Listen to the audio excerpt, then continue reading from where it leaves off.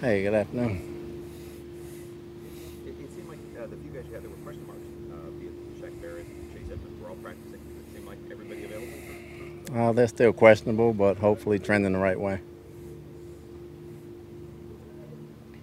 Todd, the arc after the catch was big in the first matchup against the Lions. It was really important for your team on Monday night against the Eagles.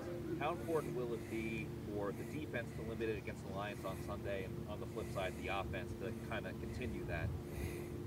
Well, it's huge. They got a lot of catch and run guys. They got some very good athletes over there. They can give them a 3 or 5 yard pass, and they can turn it into 15, 20, even 50-yard gain. So that's going to be critical of us tackling in open space. And on the flip side, we got to continue to try and get yak yards when we catch the ball.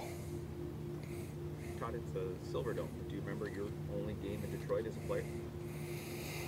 I think we won 38-35, but Barry Sanders had a hell of a day.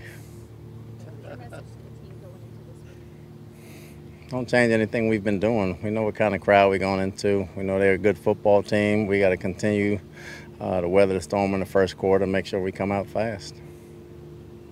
First quarter, you said weather the storm in the first quarter.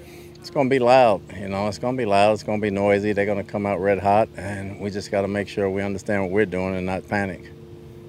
This team has a lot of players that have played in the postseason before, including this before on that makes you a good part of the roster. How much of that experience, or how much do you think that experience really helped in getting into the upper level playoffs? I mean, it helps you as far as calmness and understanding going into certain stadiums, but as far as playing, you got to play the game just like it was your first time.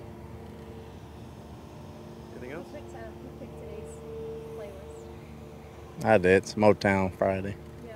Yep. Who had the better voice in the two stations, Eddie Kendricks or David Ruffin? David. I like it.